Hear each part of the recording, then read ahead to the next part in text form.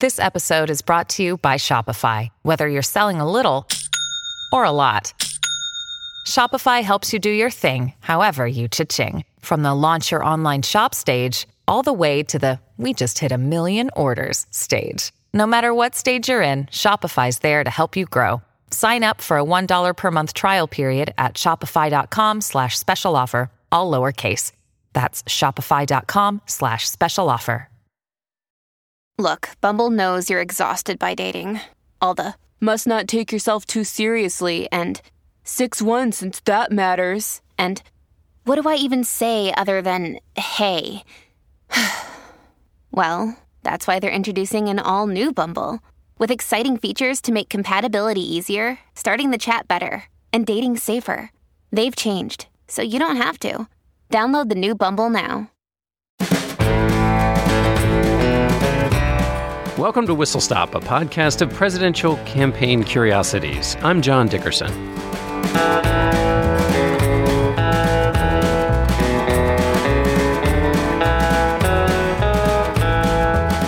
Ma, where's my pa? That's the sound heard round the town during the 1884 presidential campaign when Grover Cleveland was involved in one of the greatest, perhaps the greatest, sex scandal in presidential election history.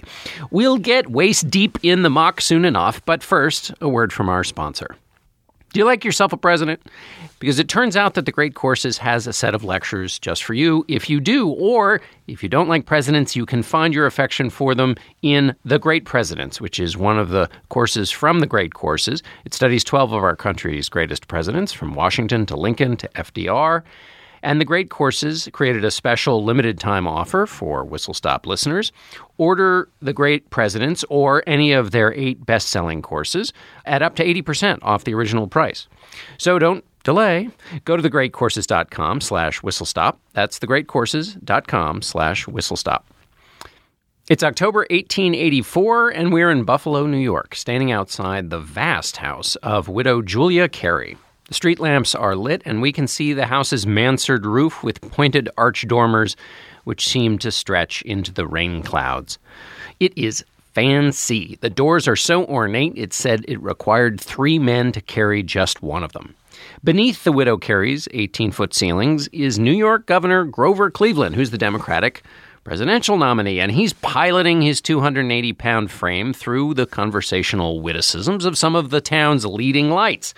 Miss Carey is a woman the papers describe as a lady of the highest social station and of the most rigid code of social and moral ethics.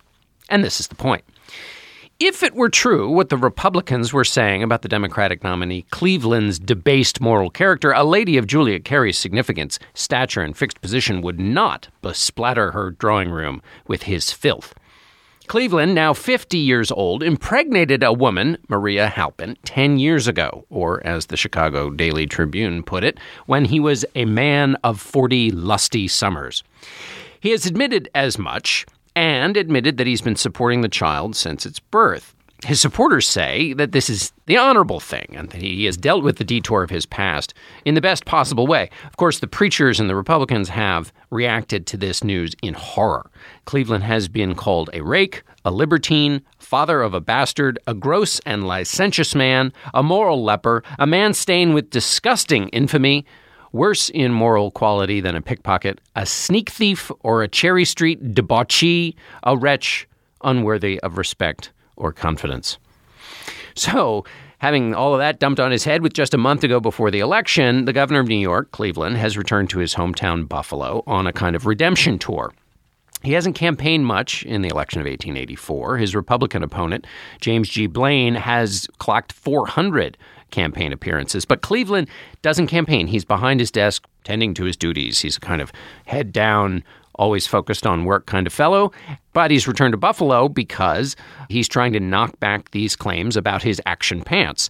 And he needs to be seen in the company of polite society and bask in the glow of his hometown acclaim. So when he arrives in Buffalo, the procession goes all the way down Michigan Street, blocks all the other side streets. One paper described it as one continuous ovation. Men and women stood, 15,000 of them, by one paper's reports, in the pouring rain, to hear him speak. At his hotel, he was greeted with a huge banner that read, "A Man of Destiny." What he did not hear in the crowd was that call that had been haunting him from Republican rallies all around the country since the late summer. "Ma, ma, where's my pa?" The election of 1884 is considered one of the nastiest in history. As Henry Adams, the author of the novel Democracy, wrote to a friend, "We are all swearing at each other like demons." There are some interesting political currents, which we'll busy ourselves with in another episode of Whistle Stop. But for the moment, we're just going to simply address the matter of Cleveland's amorous sorties into the drawing rooms of single women and the principal role they took in this campaign. In the election of 1802, Thomas Jefferson was accused of having fathered a child with his slave, which turned out to be true. Andrew Jackson may have married his wife before she was divorced from her previous husband. But in the election of 1884, that's the first time that the sex bomb really explodes in a presidential campaign. To step back slightly, we have to talk about politics a tiny bit, if for no other reason than it sets our narrative in motion. So the Republican Party has been in power since the Civil War. The Democratic Party has been out of power. The challenge for Democrats is they faced a very skilled and popular politician in James G. Blaine. He was nominated with incredible fanfare. One account said whole delegations mounted their chairs to cheer. And that was according to the New York Tribune. Blaine was like a perfect politician, incredibly smooth. Everyone loved him, and we'll have great fun with him in a future episode. The Democrats, to get their opening, had to pick a candidate who could appeal, though, to the Republican liberals. They were the ones not happy with Blaine and the direction the Republican Party was going in. Blaine and his running mate had both been accused of being corrupt and having an arrangement with the railroad interests, which they used to line their pockets. As one observer noted at the Republican convention, these Republican liberals applauded with the tips of their fingers held immediately in front of their noses. One of these independent Republicans, mugwumps as they were called, charged that Blaine, quote, wallowed in spoils like a rhinoceros in an African pool. Now, these Republicans are important because of how the vote will split, but also they will play a key role in being character witnesses for Cleveland, because if they can say Cleveland is not a moral debauch, then since they're nominally members of the other party, that helps him. Remember, all the newspapers are split between Republicans and Democrats, though there are some independent Republican papers. So now to Grover Cleveland, the great Democratic hope. If the Democrats were to break the lock, it was going to be by exploiting these tensions in the Republican Party, and they had to do it in New York. New York was the crucial state in those elections, the way sort of Ohio and Florida are today. You had to win it. And Cleveland was the man to do it because before this news broke about his private lustings on the hustings, he was considered the kind of guy you'd want to bring home to mother. He had been sheriff of Buffalo, governor of New York, and he earned this reputation for honesty. When the New York World Herald supported his nomination, it wrote that it did so for 4 reasons. 1, he is an honest man. 2, he is an honest man. 3, he is an honest man. 4, he is an honest man. Cleveland's nickname was Grover the Good, and the New York Times, a Republican paper, rattled the teacups a little when it endorsed Cleveland, saying that he was a courageous man whose absolute integrity has never been questioned. Cleveland was such a sterling, honest fellow in his public behavior that he ran into trouble with the political machine on the Democratic side because he was a reformer and he was an anti-corruption do-gooder, which often put him at odds with the backroom dealers in his own party. And so those Tammany Hall men didn't want Cleveland to be the party nominee. So they were spreading rumors through the Democratic convention in the summer of 1884, and those rumors were about this womanizing. The Chicago Tribune wrote the hotels were filled with gossip, but that did not seem to disturb the Democrats much. One of the wags making trouble, trying to stir up conversation about this affair, said that it's true that while Cleveland was sheriff in Buffalo, he had hanged people, but that, in fact, he had brought more people into the world than he had taken out of it. Remember, at this point, Cleveland is actually not married.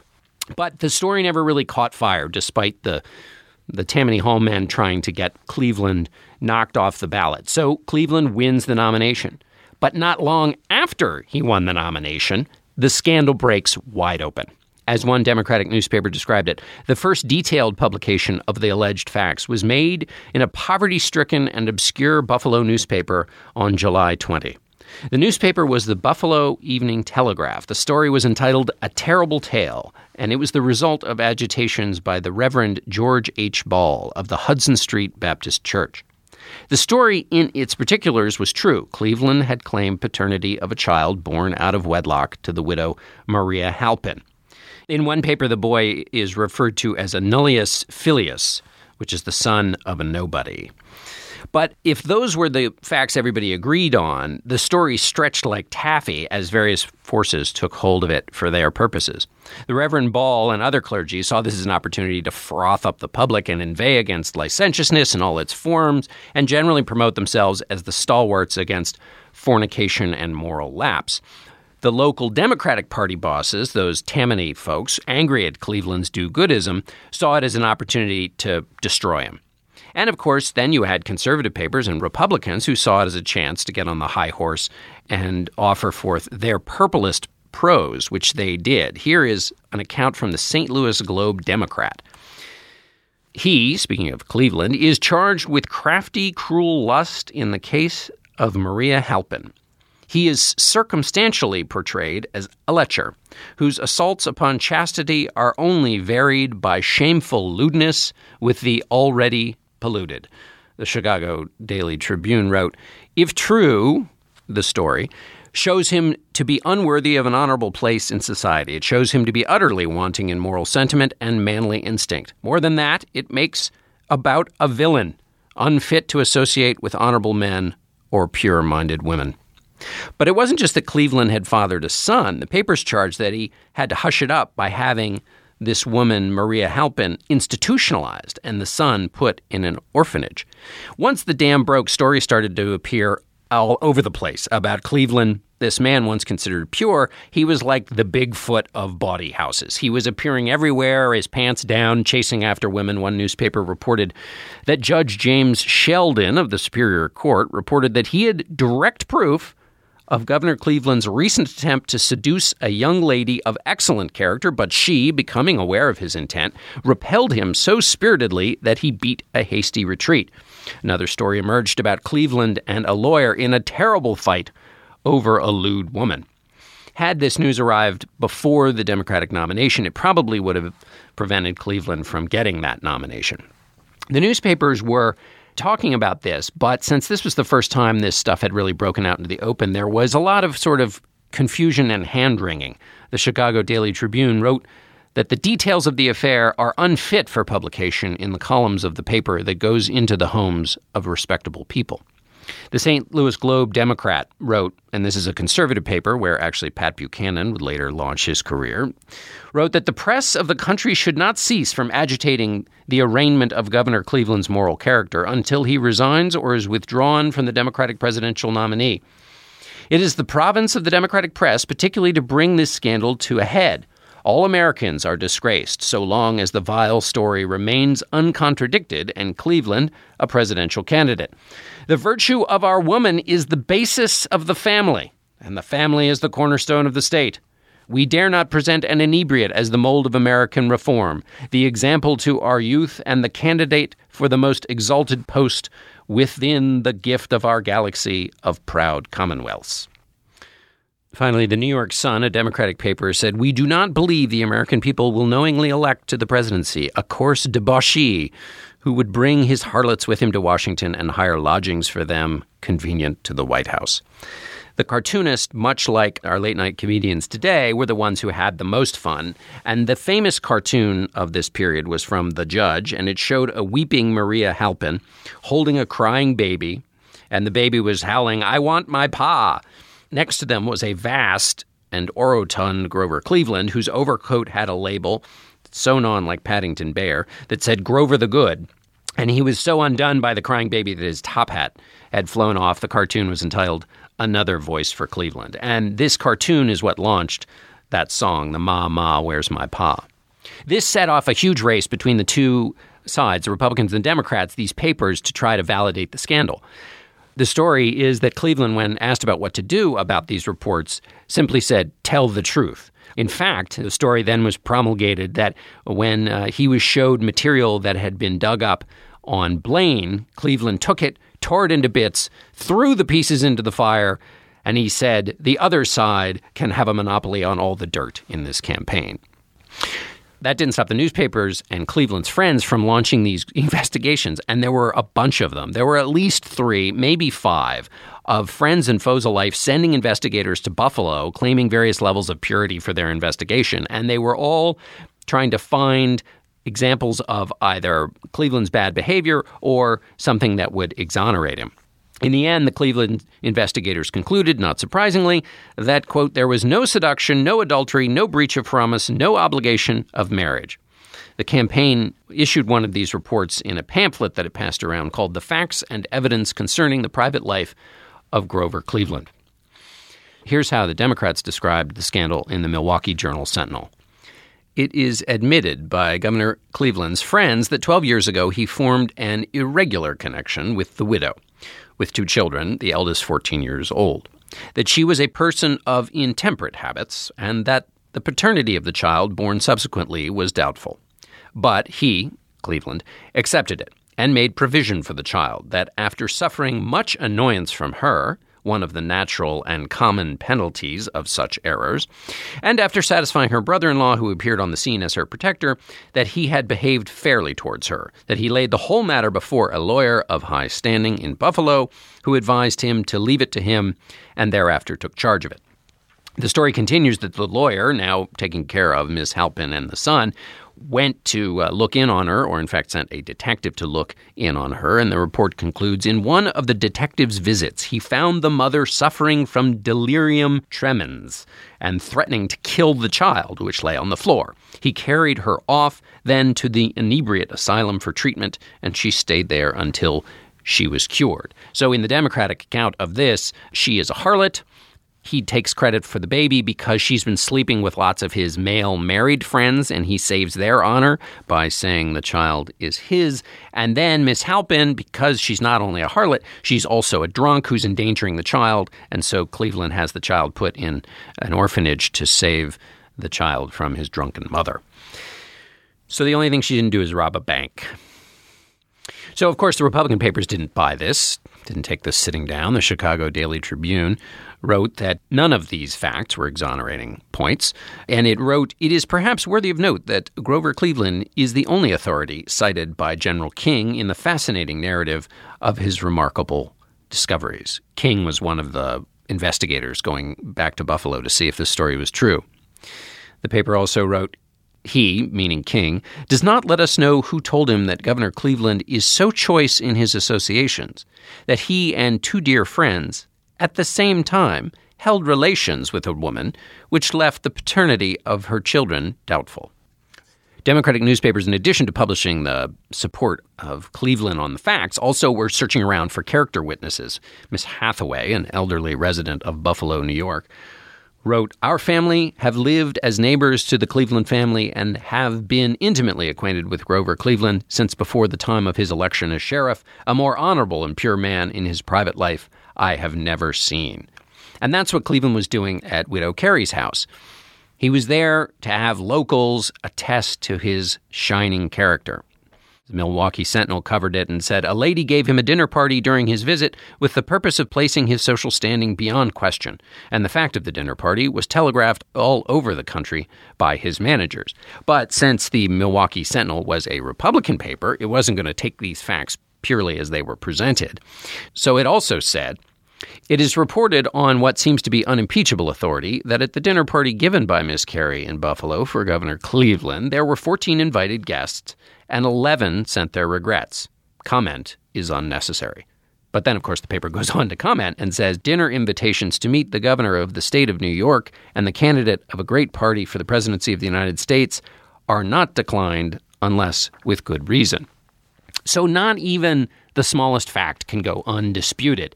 And then at this point, another counter scandal arrives, despite what Cleveland said about not wanting to dig up dirt. A counter scandal arrives about Blaine, saying that he betrayed the girl whom he had married. This is in the Indianapolis Sentinel. And then only married her at the muzzle of a shotgun. If, after despoiling her, he was too craven to refuse her legal redress, giving legitimacy to her child, until a loaded shotgun stimulated his conscience, then there is not a blot on his character more foul. So there is this counterattack on Blaine saying that he slept with his wife before he married her. And the Republican papers stand up for Mrs. Blaine, saying there is unanimity of opinion that Mrs. Blaine has lived since her marriage a blameless Christian life and that she has been a true and noble wife and mother. All of this pressure that Democrats are putting on Blaine, the stories they're putting out about Cleveland's character and picking apart Maria Halpin's account allow Cleveland to beat back the story.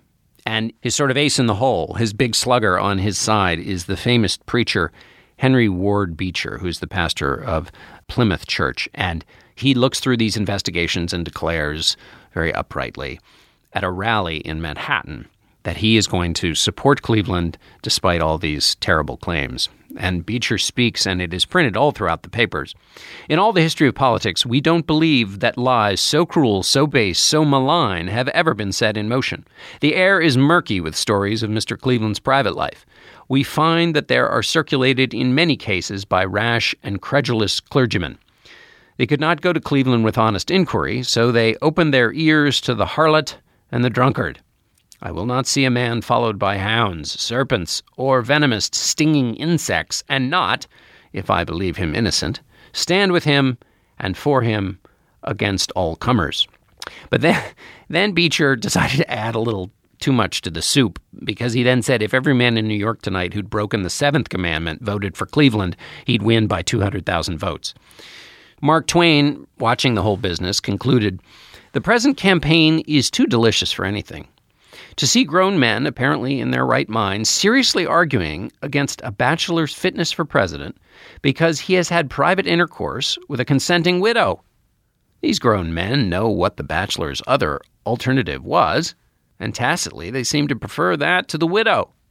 Isn't human nature the most consummate sham and lie that was ever invented?"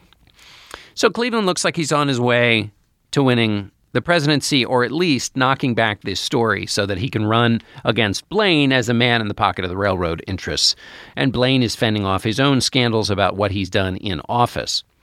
But then, as it looked like the story was dying down, Maria Halpin comes on stage. There has been a sort of Keystone Cops chasing after her, as one of the newspapers in New Rochelle reported it.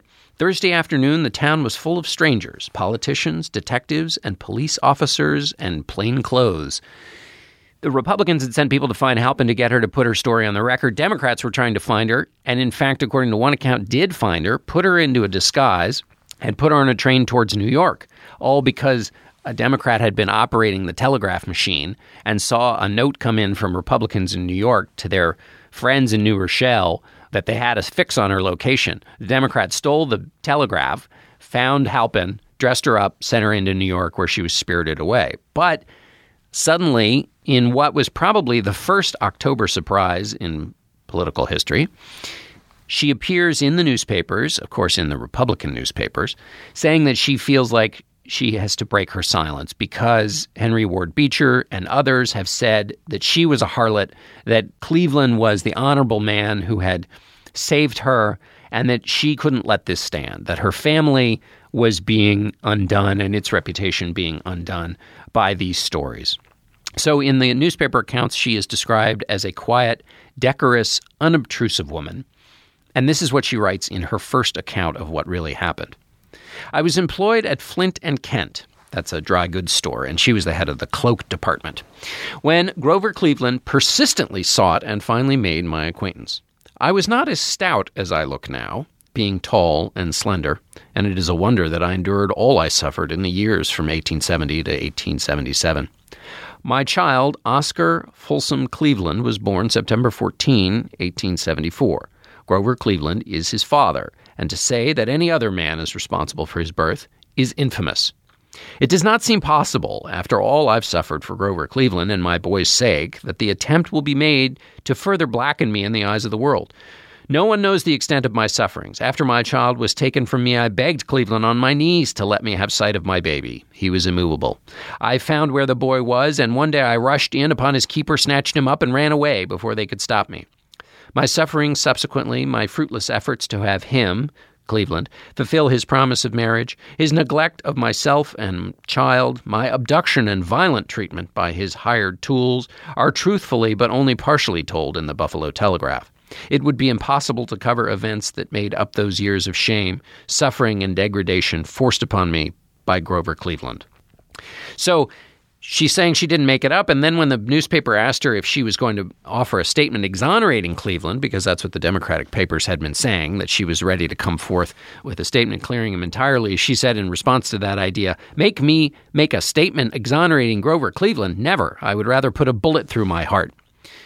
The newspapers publishing this account concluded by saying Cleveland might enjoy honors and wealth, while on his account she was exiled from kindred and friends, patiently waiting death and her misery. But Halpin then issues a second description of the night in question and basically describes a rape. This is what she says. "On my way to call upon an acquaintance by the name of Mrs. Johnson, at the Tiff House in Buffalo, I met Grover Cleveland, whose acquaintance I had formed months previous to that time.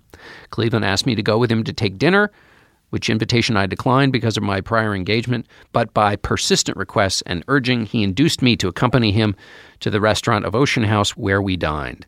After dinner, he accompanied me to my rooms at Randall's boarding house on Swan Street, as he had quite frequently done from other times, and where my son lived with me. While in my rooms, he accomplished my ruin by the use of force and violence, and without my consent. After he accomplished his purpose, he told me that he was determined to ruin me if it cost him $10,000. After this, there was still no mercy for Maria Halpin. The Golden Era from Lincoln, New Mexico, a paper that claimed to be independent but seems to be of Democratic leaning, said the woman in this case can claim no sympathy from the public since, in violation of all sense of decency, she has prowled herself about the affair with a looseness of tongue. This fully justifies the allegation that before she met Mr. Cleveland, she had been quite liberal with her favors." Finally, the Democratic paper said the whole thing was just made up and Halpin hadn't actually written any of that, and so we go into the election with a sort of fuzzying up of the story. As it came into Election Day, this is the way various people were framing the choice. Lord James Bryce wrote that the campaign became a contest over the copulative habits of one and the prevaricative habits of the other. Or, as one mugwump said in explaining why he was supporting Cleveland over Blaine, "We are told that Mr. Blaine has been delinquent in office but blameless in private life, while Mr. Cleveland has been a model of official integrity but culpable in his personal relations. We should therefore elect Mr. Cleveland to the public office, which he is so well qualified to fill, and remand Mr. Blaine to the private station to which he is admirably fitted to adorn." So this is in fact what the country did. Grover Cleveland won in a squeaker, at which point the Democrats put forward an addendum to the chant that had been so often sung at Republican rallies. "Ma, ma, where's my pa?" Republicans chanted, to which Democrats now added, "Gone to the White House. Ha, ha, ha."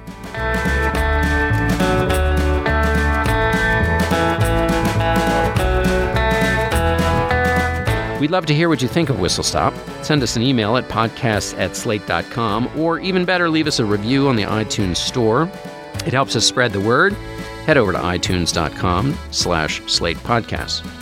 Thanks to our sponsor this week, The Great Courses. Remember, The Great Presidents and any of their 8 other best-selling courses at 80% off. That's at thegreatcourses.com/whistlestop. That's thegreatcourses.com/whistlestop. Our producer is Mike Vuolo, who cut this episode down from its original length of a fortnight into a podcast. Our managing producer is Joel Meyer, and our executive producer is Andy Bowers. Whistle Stop is a part of the Panoply Network. Check out our entire roster of podcasts at itunes.com/panoply.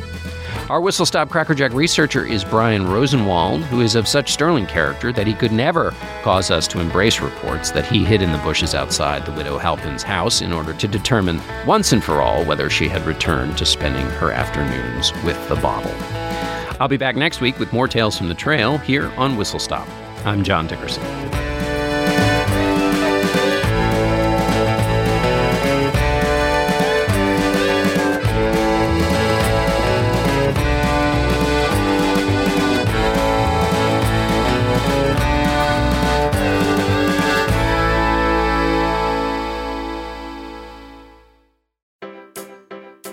I'm Gretchen Rubin. On this week's episode of Happier, we'll talk about why we should treat ourselves and why we should avoid the stumbling block of the fake self-actualization loophole. You'll find Happier at itunes.com/panoply or at panoply.fm.